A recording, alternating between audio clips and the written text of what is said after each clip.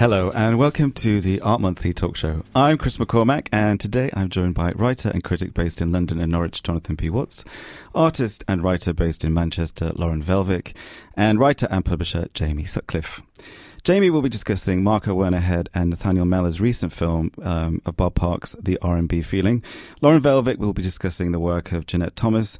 But first, let's begin with Jonathan P. Watts' feature, which is in this month's issue, which looks at how emotional capitalism and labour shapes and sort of governs subjective and intersubjective relations, and how artists are working in some way in resistance to this. Jonathan, can we start by talking about how and what led you to this subject in the first place? I know you've been recently in LA. That sounds very glamorous. Yeah, I felt like I should give a kind of preamble about the writing of the article.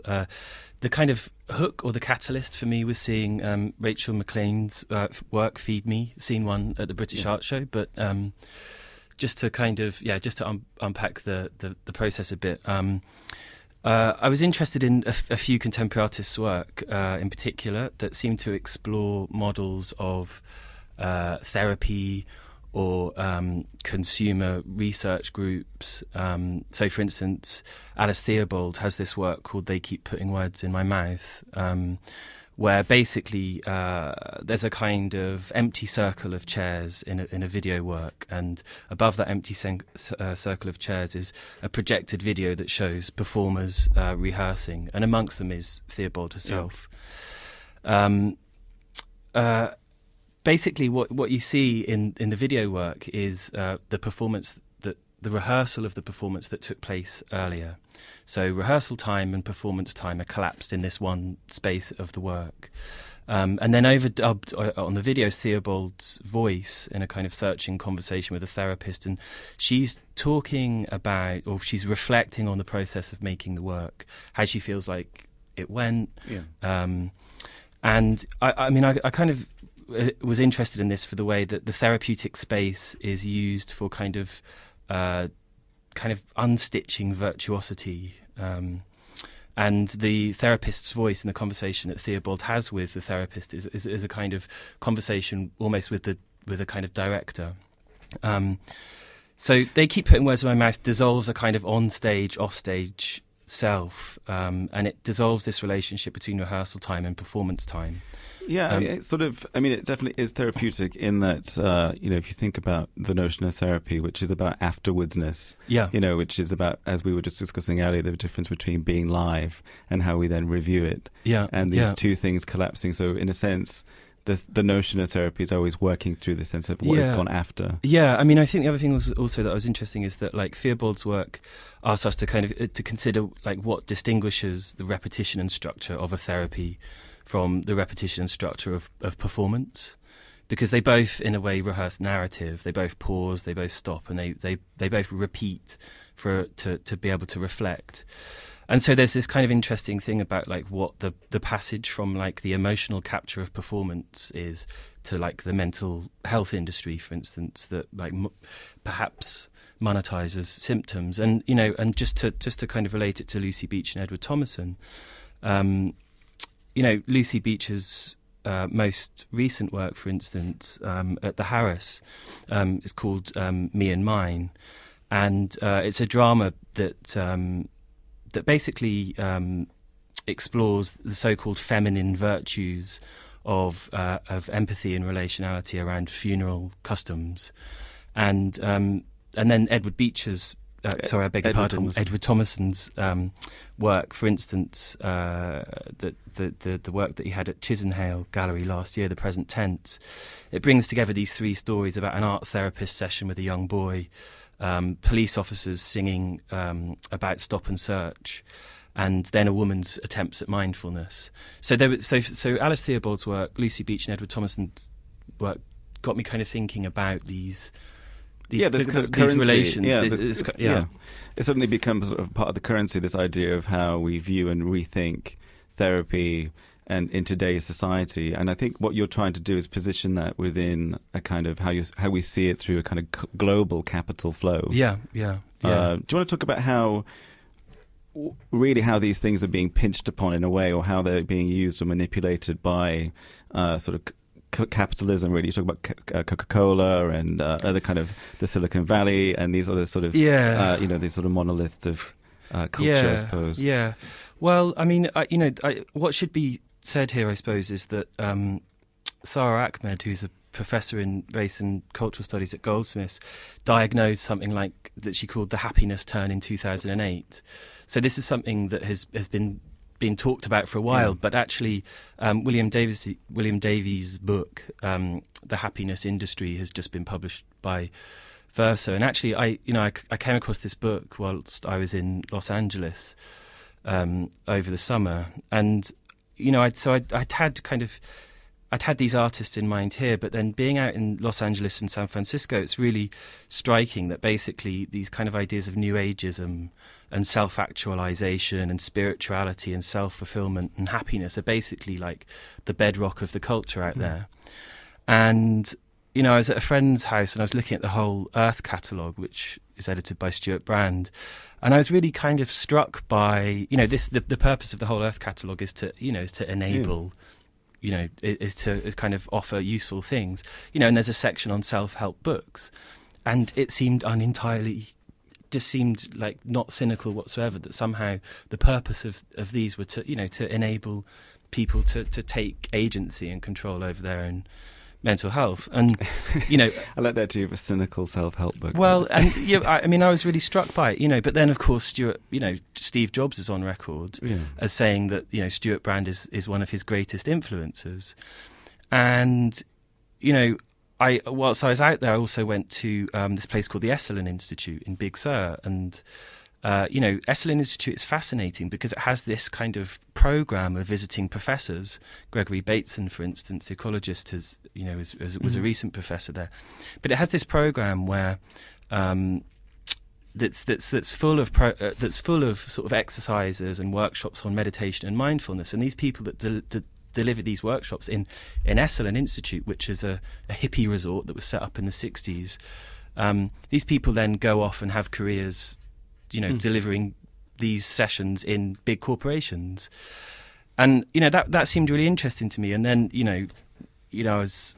it is interesting how counterculture, necessarily, like from the 60s onwards, has been co-opted as a strategy to enable the would-be workforce of today to kind of get on with their lives and feel good about themselves. Yeah. That is an interesting and probably unexpected arc for many people, I'm guessing, from the 60s, to know that was the outcome, perhaps. Yeah, I think that there was a few pivotal moments whilst I was out there. I was reading Ed Sanders' book about Charles Manson, and this book that he has called The Family. He says that Charles Manson was in Esalen Institute just days before Sharon Tate's murder. And it suddenly made me realise that, there's this very violent flip side to the counterculture. Well, you talk about the Johnston massacre as well. And and so there was this other book that I was looking at whilst I was out there, David Felton's book called Mindfuckers, which basically makes this argument that after the kind of hoped-for acid revolution, that actually what was left was a spiritual emptiness, and that these American institutions had been deconstructed, and the spiritual emptiness meant that there was a certain susceptibility to charismatic leaders, and one of the things that Felton talks about is the way in which later on the kind of mechanisms of corporations became interested in the mechanisms of impressionability. Or, it sounds a bit sensationalist, but mind control. Yeah. So that kind of was an eye-opening experience. And then, of course, you asked me about, just to kind of talk a bit more about the counterculture's relationship to contemporary corporate management. I came back in July and saw Benedict Drew's show at the Quad Gallery in Derby. And, the kind of the centrepiece, if you like, of this show is Branson, Richard Branson. And Ben Drew's whole kind of show really is a kind of a bile against Branson and the ways in which he seemed to have kind of learnt the lessons of the counterculture, and then incorporated that in his business and his empire. So it's this idea of a kind of he kind of exemplifies a kind of hippie CEO, if you like. Yeah, I mean, the guile by which he's managed to construct this perception or persona of the kind of would-be do-gooder, which actually is this, underneath all that is this very vicious and quite strategic sort of playing out, I know the trains, the network, the train company that he runs is particularly mired in various kind of dodgy doings. But it is interesting the sort of how that branding or the persona of something soft and fluffy actually underneath it is actually much more sort of menacing and mean. I suppose that's kind of it's what's interesting or that dichotomy perhaps. Yeah, I mean, I think that. Just to I think the other thing that really, so my copy was late for this piece, right? And but the important thing, I suppose, the catalyst was seeing Rachel McLean's work at the British Art Show, and this is kind of an interesting work because it's this vision of a dystopian vision of a city, basically, where there's this consensual surveillance that's based on visual and consumptive evidence, and this monstrous corporate director of this corporation called SmileInc basically uses the consumptive behaviour to quantify and optimise and sell happiness and productivity to its youth. And this kind of I think what's so amazing about this work really is that I went into it and I spent an hour in there, and it somehow it didn't make me happy when I left. Let's put it like that. And she somehow puts her finger on I think something that most of us are au fait with. That most of us are plugged into social media networks. Most of us hit the like button. Most of us swipe left or right. And she has this way of demonstrating the ways in which these consumptive patterns of behaviour are reducible to a smiley emoticon or an unhappy emoticon.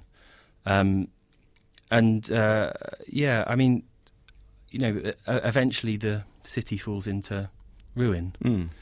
But I suppose that the thing about the emoticon is that it shorthands, it kind of blunts a kind of emotional range, if you like, because it reduces it to a kind of binary.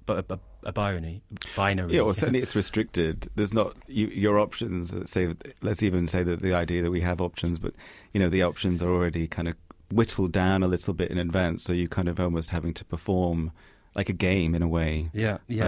Whether you choose left or right, no one's going to think any other option because those options are already been handed to you. Yeah. I mean, I think that what I would say is that Rachel's work, I guess, is a kind of plea for complexity. I watched Over the Rainbow, or a section of it, yesterday, and it is interesting the sort of grotesque quality by which she has all these characters in various costumes, like Care Bear outfits, with twinkling lights through their hair and blue faces with rainbows painted on it. And it is this sort of saccharine experience, sort of exaggerated out to in manifest and manifold ways. Within that, she also had them perform various ready-made speech. So at one point they're sort of lip syncing to TV shows, and so it's this idea again of something that's where happiness is already a blueprint that's been etched out in advance of you experiencing it. So it has that, I think what you say, that sort of twinge of melancholy. Yeah, but I mean, I think the operative aesthetic is cuteness. I think that's, somebody, I think in the review I wrote that I'd been killed by cuteness, and somebody tweeted to me, was that a good thing that you'd been killed by cuteness? There's this theorist, Cyan Nguy, who talks about cuteness as being a kind of pastoral aesthetic that's sort of, there's a harmlessness about it. But I would say yes. I mean, I was killed by cuteness, but actually, I think I would defy anybody to watch that work and leave feeling happy after it. But that's kind of interesting in a way, because it poses a question about McLean's work and art in general. While commenting on contemporary happiness, does it contribute to our happiness as an artwork? And I don't know that contemporary art actually has a moral obligation to make us happy. I don't think art has a moral obligation to make us happy. I think what's interesting perhaps is that contemporary art can disrupt those mechanisms or simplifications around and certainly happiness. reflect them or show them as what they are. I think that's what Rachel's very good at. In a way, the lens is that what she's viewing them through is the sort of infantilism of society. You know, it is the chai latte and the pumpkin spice chai latte. You know, it's that sort of sugary, sickly effect of society, and that it's like, how do you argue against something that's ostensibly always nice? You know, how do you argue against niceness? I find that it's just suffocating. Yeah, I mean, I suppose. Yeah, I mean, I was thinking about this earlier. Like, you know, that there is a usefulness in negativity, obviously, and you know, just because something's boring, there can be a productive boringness. You know, so somehow those that just to remember those things can work to counter those things about niceness, or you know, I mean, you know, I don't know also that I would claim that, like, I don't know, I was just thinking about whether there was like a hierarchy of happiness, you know, whether Benedict Drew's work, you know, if it makes us happy, maybe whether that's a more legitimate feeling of happiness than, say, Pharrell Williams's song Happy, which is an interesting thing to and of course wonder. the flip coin of all this necessity for happiness is that, you know, depression and suicide rates, or, you know, I mean, by comparison, society is filled with these things. You know, you can think about asylums in this country alone; they've been closed down. Mental health care is closed down. You know, provision of tablets and you know, from everything from Prozac to everything else. You know, they're now ready-made, you know, sort of solutions whereby in the past patients would, you know, spend weeks or months in an asylum. Now we just give them a day bed, a few pills, and they're off on their own. Well, you know, I mean, I think mindfulness is being rolled out by the NHS, and you know, you can read online. You know, there's many articles about this, about how, you know, just stopping on a daily basis and practicing mindfulness can be just as effective as being prescribed antidepressants. Which I think in Edward Thomason's work, you know, where they do the sing-song, you know, that really encapsulates, I think, a part of that feeling of both the collective singing voice and also the sense of the individual within that. You know, you get this sort of choral element. Yeah. Well, I suppose like the chorus, I guess, dramatises a relationship between harmony and disharmony. You know, it's a kind of a symbol of that. I mean, you mentioned the Coca-Cola advert earlier, and you know, it's the Coca-Cola advert with the hashtag choose happiness underneath it. And you know, Sara Ahmed says that, like, she says this thing. She says that attributions of happiness might be how social norms and ideals become effective, as if the relative proximity to those norms and ideas create happiness. And like, you know, the staggering thing about that Coca-Cola advert that I talk about is that it just seems to be that by attributing happiness to particular products, you can kind of make people happy, so that the object triggers happiness. You know, and you know, there's nothing sophisticated about that at all. Actually, it's pretty dumb. You know, and I also, I wonder whether that could work for artists. You know, to make to be able to just you know, to use that kind of mechanism. Well, they're like talisman, you know. They're like, it's like imbuing an object with a certain power or symbol of power. And of course, society is seemingly more sophisticated, but perhaps it isn't to see through those, you know, those emblems really. Yeah. But let's move on to Jeanette Thomas, who actually is probably someone that does try to sort of underpin or rework those sort of myths and sort of views. But also does sing-song as well, so there's a few overlaps here. So in this one, essentially, we have a profile by Lauren Velvick on the work of Jeanette Thomas. She has a book launch on the 21st of this month, is that right? She does, yes. On the 21st at Matt's Gallery in the afternoon. Yes. So, get over there for that. So we'll begin by talking about the latest work of hers. Do you want to talk a little bit about that, and then we'll go into more deeper sides of what her work's about? Yeah, okay. Well, I suppose leading on from talking about the book launch, This latest work is The Unspeakable Freedom Device, which takes the form of a film took the form of a film along with a sculptural installation. But Janet has also released a book that accompanies the film. So it kind of exists in various formats. And that was shown recently in Blackpool at the Grundy Art Gallery. And I think will be screened again during the launch at Matt's Gallery. So this film, it looks at she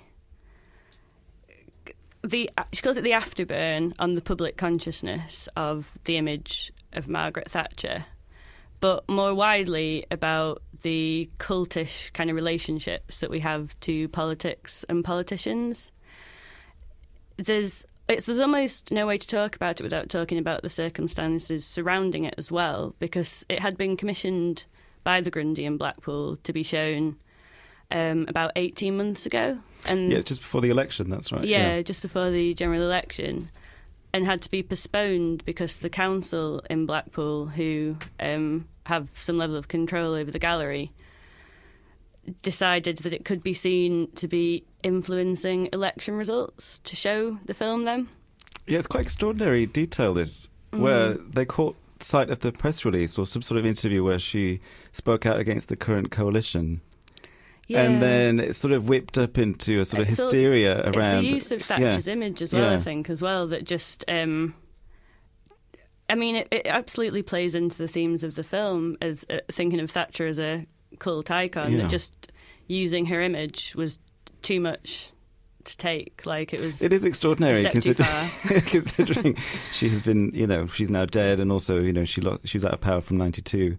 So, extraordinary, really, to think that she still has that sort of sway politically. Yeah, interesting. It's that like what happens surrounding trying to get this exhibition shown plays into the work, and it gave Janet Thomas the opportunity to kind of develop the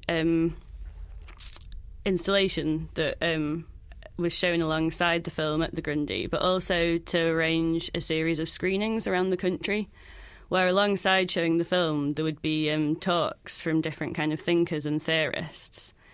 And these are an interesting addition to the film, really, because something about it is that it layers so many kind of significances and ideas, as well as like visual cues and like poetic devices to do with language.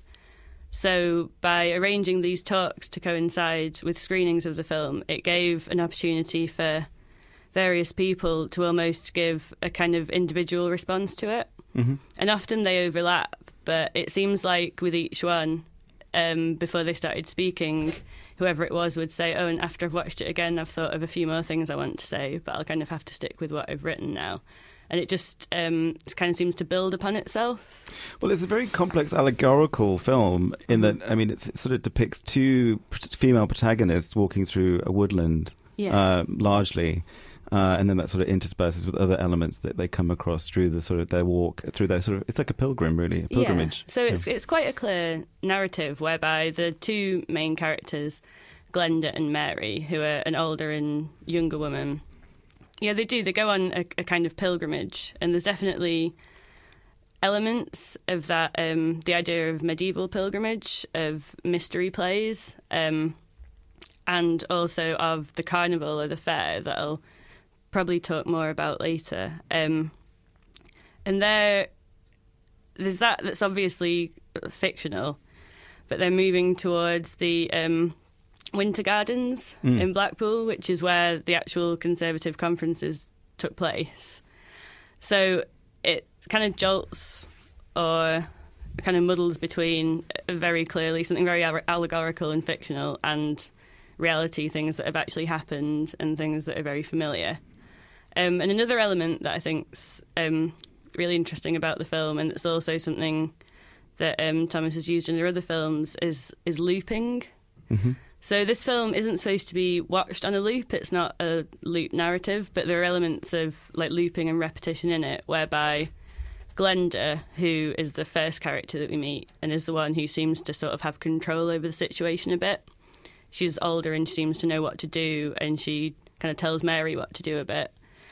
At first, she's spat out from this kind of country hall type place into the countryside, and then again later in the film, that's kind of repeated, but she doesn't seem to be aware of that happening. Mm-hmm. Which is something that's quite interesting. Yeah, and there's obviously this biblical reference to the name Mary, plus that she's carrying a baby that she can't, well, she's keeping in a box. Yes. I mean, so there's a number of sort of, I mean, I think it's important to stress the kind of the oddity and the sort of, there is an oddity in this film. It's not it's not a straight film by any means. There's, they're trading using coloured pebbles. There are layers and layers of clues and cues that you can draw significance from, as well as it being quite watchable as a story and having quite a catchy soundtrack as well that was composed by Leo Chadbourne, where Mary kind of repeats this refrain that ends with "Give me something that does everything and yet remains unseen," which just from that you can draw a lot, I think, really. And so it's one of those, you can watch it again and again and find something new in it each time. And I think in that way, the ideas that it deals with to do with cultism and kind of a breaking apart of democracy and sort of people looking for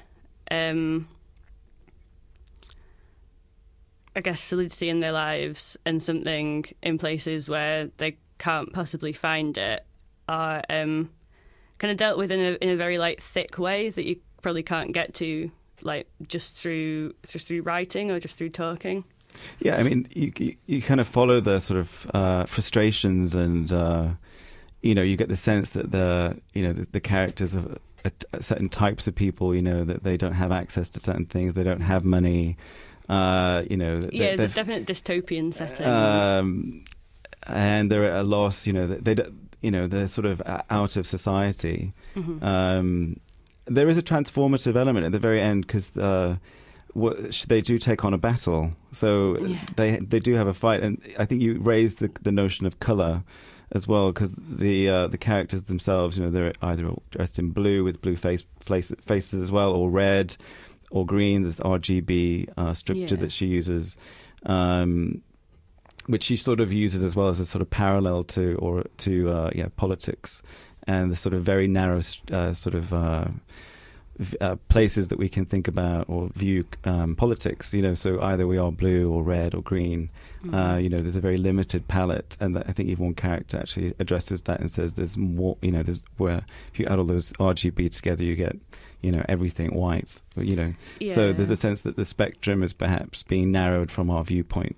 That's a really interesting point in the film, actually, when one of the characters tries to address the sort of blindness of the rest of the characters towards there being more colours, and kind of stands up and shouts it and is kind of ignored as though she's a crank, basically. And just they can't quite understand what she's saying to them, because that it's almost like that vocabulary isn't available to them. They only understand things in terms of RGB, which of course, as well as being a kind of a metaphor for political affiliations, it also references technology. And so there's this idea of eternal blue, which as well as relating to Thatcher and the blue of the Tory party and her blue suits, and the idea of being under the same kind of political rule forever, it's also the blue of technology and the blue of standby.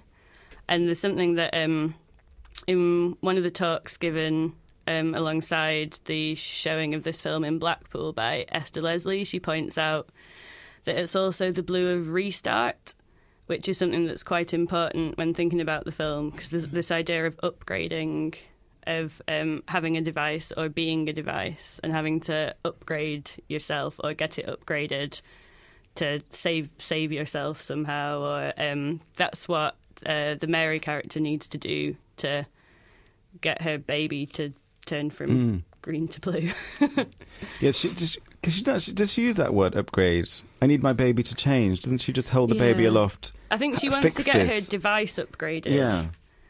And that somehow that will... Yeah.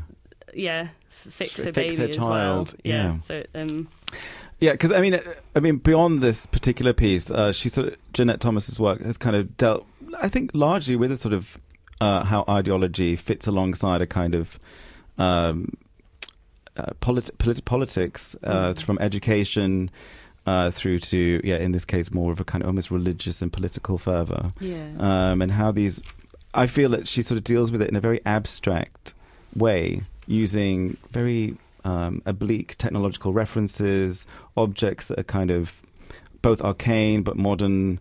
They sort of fit between both past and present. Mm-hmm. Can we talk a little bit about how Jeanette sort of approaches material and how that sort of manifests in earlier works as well, like School of Change or School for Change? Yeah. Well, I know that something she's interested in is the found object. And there's definitely an element of chance towards bringing together what she uses to make her films. So, for example, in School of Change, there's this... again, it's a kind of layering, really, where there's the black and yellow of security tape over or alongside these kind of obsolete forms of technology like QR codes and mini disc players. And then that's housed within this prefab school building. So often the work will be very based in a particular place, and it'll be built around that place.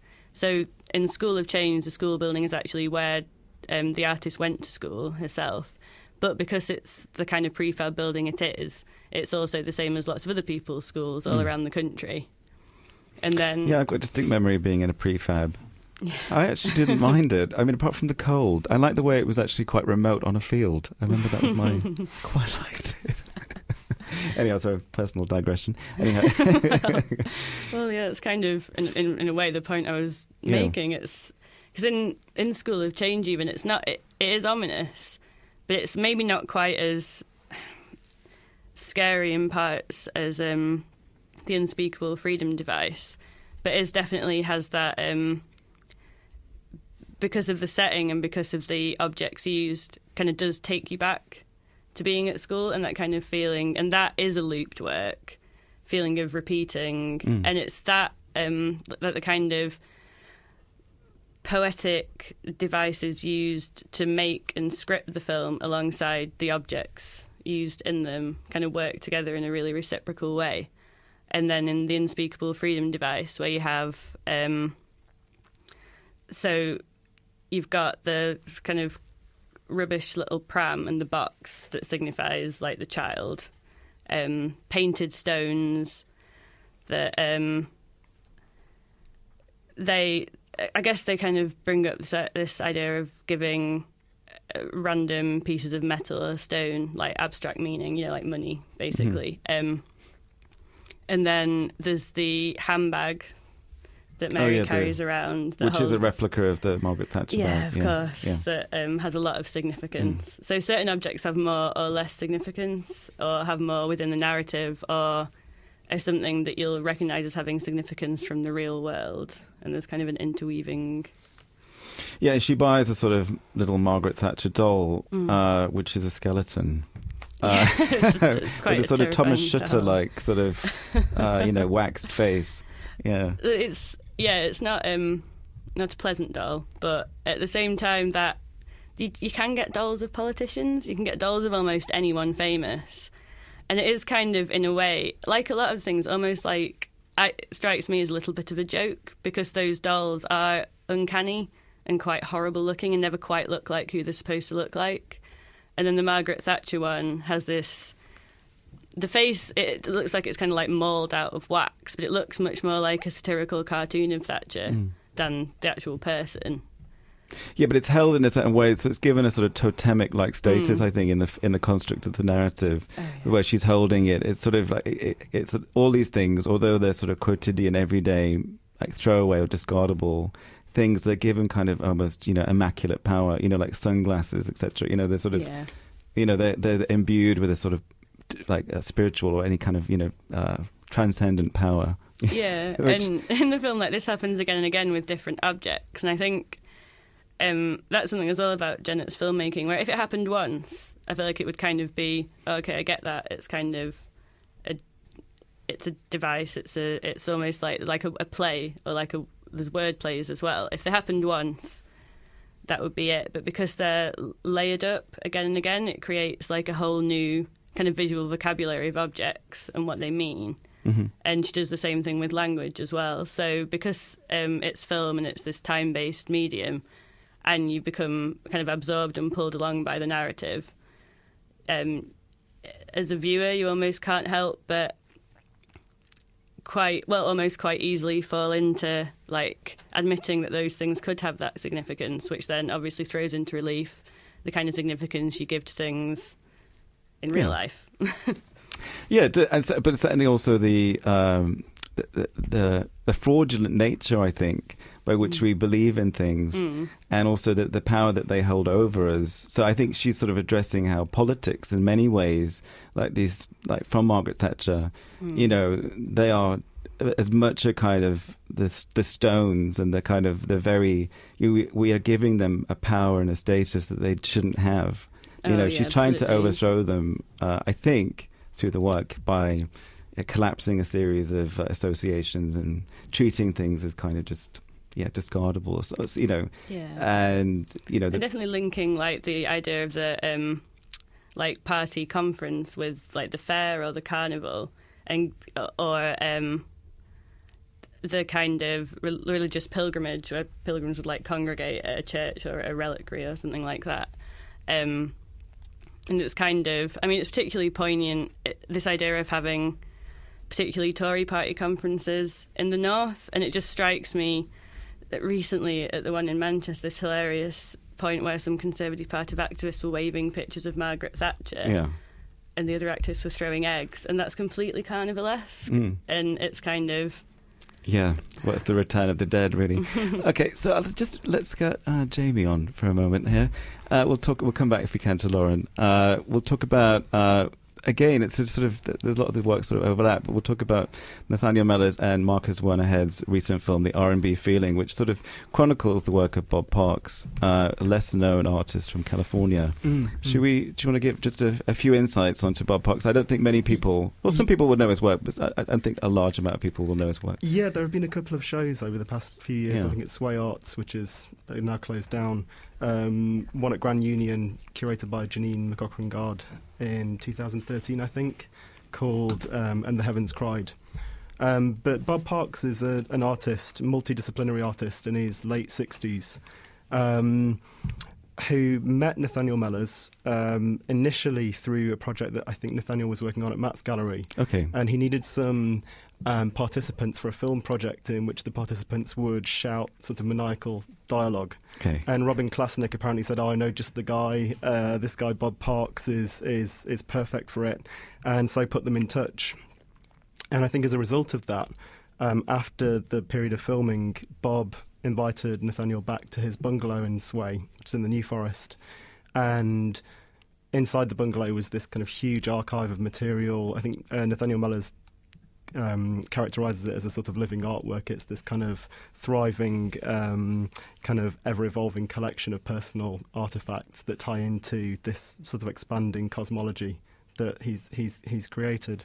But the film works initially as an attempt to sort of excavate Bob as a lesser known character, as somebody whose practice has maybe been kind of marginalised or forgotten. And his story is very interesting. I mean, he studied art at Leicester College of Art throughout the tail end of the 1960s, before moving to Los Angeles, where he encountered this sort of emergent performance scene with Barbara T. Smith and Paul McCarthy, Chris Burden, John Duncan, who became an ally of sorts. Whilst he was there, he stood at the Lee Strasberg Institute, developed a fairly idiosyncratic approach to acting. He starred in a Scorsese film as an extra, hassled Robert De Niro on set. He married, was attempting to buy a plot of land in Santa Fe, I think, and then his partner left him.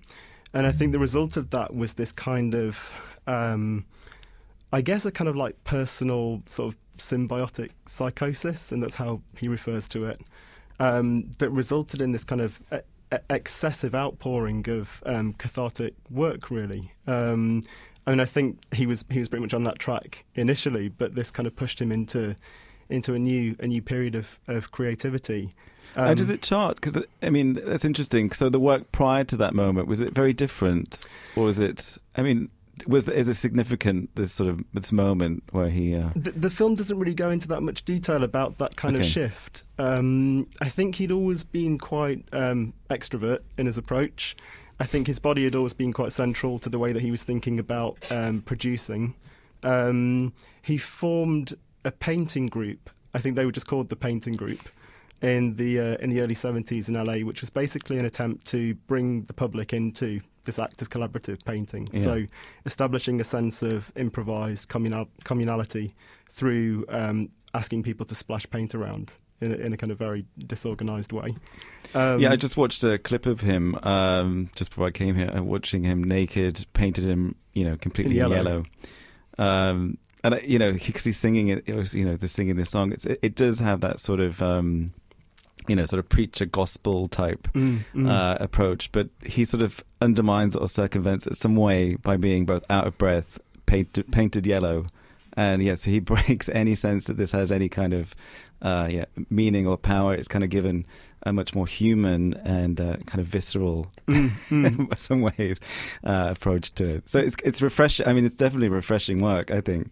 Totally. I mean, the sincerity is kind of it's unsurpassable in a way. It's really kind of quite sort of focused in its attempt to be sort of earnest. I mean, Morgan Quaintance reviewed the show at Grand Union a couple of years back and used this phrase, which I think initially seems kind of quite simple, but then like when you see the documentary, it's really bang on. And he just says that Bob's work is just an exploration of personal liberty, and it's quite.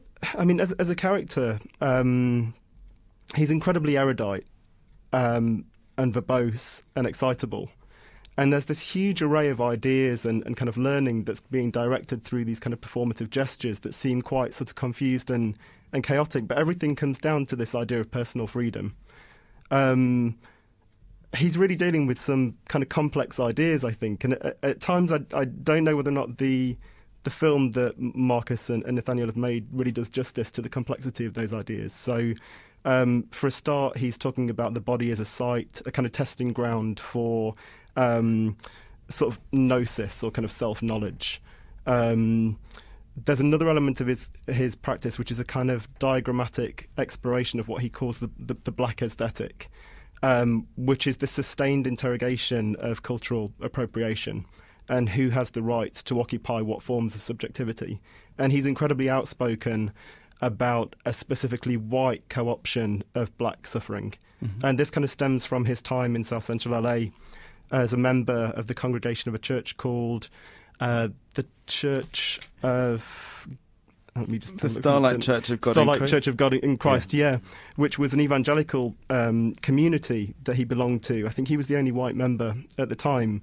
And whilst he was there, he was involved in giving kind of testimonies and recording music with a lot of the gospel musicians who belonged to the community, which resulted in a record that Nathaniel Mellors put out through his record label, Junior Aspirin, a few years ago, called The R&B Feeling, which is really worth picking up. But that's a kind of composite of all of his thinking, and it's sort of...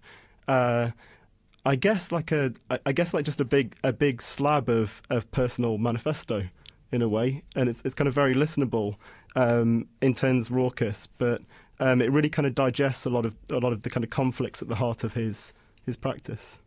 And also, it's worth pointing out that one of the protagonists is almost his mother. I mean, she has a central part in this film totally. in many ways. It actually made me even think of Whistler. I mean, in terms okay, of Whistler's mother.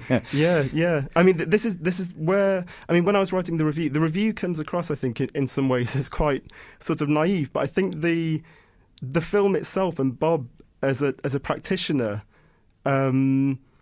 occupies this position of totally admirable and sort of politically just naivety. Like, that's the thing that I found so kind of unusual about it.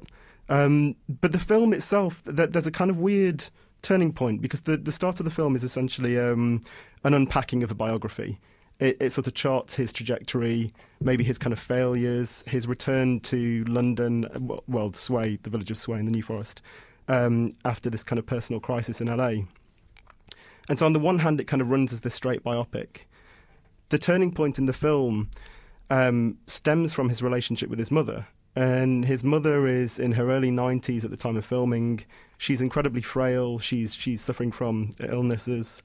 And she's actually killed in a car crash in which Bob is the driver. So all of a sudden, there's this kind of turning point where the film shifts a gear. And it becomes, in some senses, like an emotional technology. That's the term I was kind of wrestling with, and I didn't know whether or not to use it to describe this film. But, we're all familiar with the kind of cinematic tropes that are used to kind of give us an emotional hook into a narrative. And I think where this film really succeeds and becomes something kind of quite original is the way that the film just gives absolute kind of precedence to this sort of emotional exploration in the immediate aftermath of tragedy. So it follows Bob through this series of ritualistic articulations of grief. And it moves from something that's maybe kind of clinically distanced, critically distanced, into something that has a different kind of emotional register. And it gives him a sort of space to move that I haven't really seen in any other films of the kind. I mean, I was sort of thinking initially of, someone like Ben Rivers, who has a practice that is a sustained attempt to excavate alternate modes of creativity, alternate modes of living. I thought also of Jeremy Deller and Nicholas Abraham's The Bruce Lacey Experience. But I think those films maintain to the end this kind of critical distance, whereas this does something that's slightly more ambitious, I think. Yeah, also, I suppose that obviously it was an unexpected event, the death of his mother, and his then response to that. Also, I guess what's interesting, I've not seen the film, so I can't really comment. It's hard. I would say my only instant thought would be how they've managed not to feel like it's exploitative or invasive on some level. Not that necessarily it has to be, but it's sort of how do you demonstrate or show someone's process of mourning and grief without it be turning into something that feels invasive on some level? Yeah, I think, I guess that's sort of short-circuited in a sense by the complicity of Bob's mother in terms of his practice. And his practice is entirely autobiographical. It stems from his body as the site of experience of religious rapture. And his mother occupies this position as muse. So he's his mother's carer, but he also presents his artistic ideas, some of which are kind of sexually transgressive, to his mother as a sort of sounding board to get this kind of critical relay going. And so I think that with the death of his mother, it's an attempt for that, or an opportunity for that relationship to kind of take its sort of logical course. I mean, there's a kind of process of re-editing going on at the moment with the film before it's sort of aired on the BBC in 2016. But there's a scene where Marjorie Parks is sat in a bedroom, and Bob puts on this Solomon Burke record. Solomon Burke was one of the kind of founders of the sort of soul movement. And the song is "A Change Is Going to Come." And so there's this sense, this sort of lyrical invocation of a kind of, schism going to occur in their lives in some way. And she's quite sort of introspective. She's just kind of sat there on the bed. And this song starts to play. And Bob comes over and gives her a cuddly toy. And she sort of takes it and starts to kind of caress it. And all of a sudden she's sort of I don't know, like animated by this artificial object. And then he kind of walks off out of shot, comes back with another cuddly toy, which is this seal, and gives it to her. And she's sort of even more animated. She becomes kind of more pronounced in her mannerisms. And it just keeps going on. He just keeps piling these toys on her. The more toys he piles on, it's almost like the more love he just kind of directs towards her, the more kind of responsive she becomes. And so there's always, I think from the start of the film until the end, you get this sense of a real interplay between their characters and a sense of reciprocal care, also a sense of reciprocal confrontation, that he's kind of also put her through some very difficult does she ever confront him? Is it just one way, or does she ever come back at him with frustration, or is it just that she's always this much more I think she's incredibly tolerant. Right. Yeah. But there's there are stories of him. There's a Close Radio, which was a show that I think Paul McCarthy, Chris Burden and John Duncan co-hosted in LA. I think the initial kind of radio broadcast that they made with Bob was him inserting a dildo into himself whilst on the phone to his mother back in England and describing in meticulous detail what was going on. And so I don't know what the result of that was, whether or not the receiver dropped to the floor and she, or whether or not she was, encouraging him even then, telling him that whatever he did was fine. But, the relationship between the two is incredibly complex. And I think it's something the film does a kind of real justice to in terms of its sort of representation of that. And him as a performer, so outside of that, in terms of more of an art historical context, so like him working with Barbara T. or being part of, let's say, Barbara T. Smith at that time, Chris Burden, etc. Do you think, in a way, that sort of extremity of the body and did that inform a lot of his practice back then, or was it? Yeah, I think there was a kind of healthy dialogue going on. Paul McCarthy sort of legendarily called him naive when he came to visit him at his bungalow. Because the trailer sort of starts with him, this avant-garde pioneer, and then ends up back at home, back in this domestic sort of suburban world. Yeah, so it just plays on that sort of. Well, something that isn't really mentioned in the film, which for me was a real hook, is the location itself, Sway, which is this tiny sort of nondescript New Forest village. Which I don't know if anyone's read the book England's Lost Eden by Philip Hoare, which was an attempt to kind of map this emigration of convulsionist, ecstatic Christians from London to find a new kind of Victorian sanctuary in this kind of rural idyll. And the protagonist in this story is Mary Ann Girling, who was the kind of, I guess, the head of the Walworth Road Shakers, and they were deemed a kind of like a sort of heretical or insurrectionary sect in London at the time. And Sway is the village that they settled in and established this kind of huge utopian community. And they were celibate, so they died out. But whilst they were there, they did some incredible things. They channeled the spirit of Sir Christopher Wren, and as a result of that, he gave them the plans to build what's known as Peterson's Tower, which is at the time was the tallest structure in the world, made of a kind of revolutionary form of cast concrete. But they were kind of, I guess, known for their convulsionist tendencies. They were, I guess, the sort of British answer to the Shaker movement. And by some sort of serendipitous turn of sort of chance or fate, Bob, who has this kind of emulated epileptic fit as the central component of his performance practice, finds himself there, 100 years later or so, and is kind of occupying the same, or sort of channeling this same sense of religious rapture or kind of personal rapture through bodily contortion. So I guess the video you saw is him painted yellow and then just going a bit crazy. Yeah, and he also, you're right. In terms of part of his practice as well is painting, and it's a manifest in lots of different ways. His work, it's not just performance, is it? It's across different works, different kinds of works. Yeah. I wondered if we could bring. Can I ask about the return? Because there was a return to Los Angeles, right, in the film, is that right? And did he take his mother with him? And how is he received by his peer group? He well, that's the thing, that he kind of drops off the map, really. So that's why the film is this sort of excavation of Bob Parks as a figure, because from the 70s, where he'd achieved this notoriety in Los Angeles, he kind of moves home and fits quite sort of comfortably into this suburban lifestyle.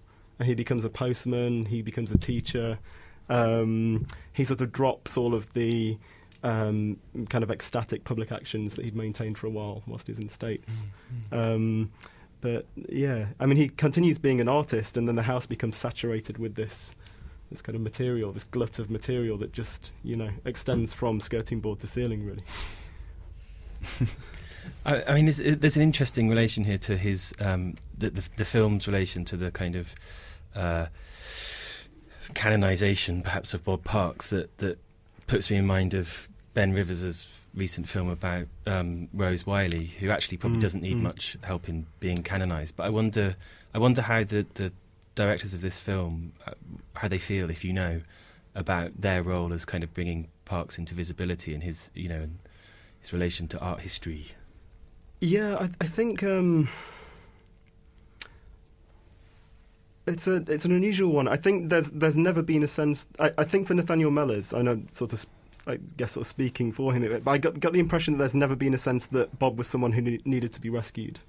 There's. I think the thing that underscores their relationship is one of mutual respect. It's like you're doing something that's genuinely interesting to me, therefore I want to dedicate some of my time and practice to an exploration of your ideas and your practice. And when Nathaniel Mellors had his show at the ICA a few years back, he incorporated one of Bob's paintings, which is this kind of altarpiece. It was a sort of garish rainbow rendition of his mother crucified. But then they also share, I was thinking this earlier, they also share this kind of healthy interest in the scatological. Yeah. So maybe that's the kind of the point of entry. Or exit. Lauren, do you have any thoughts about Bob Parks or other kind of performance practices? I'm sorry.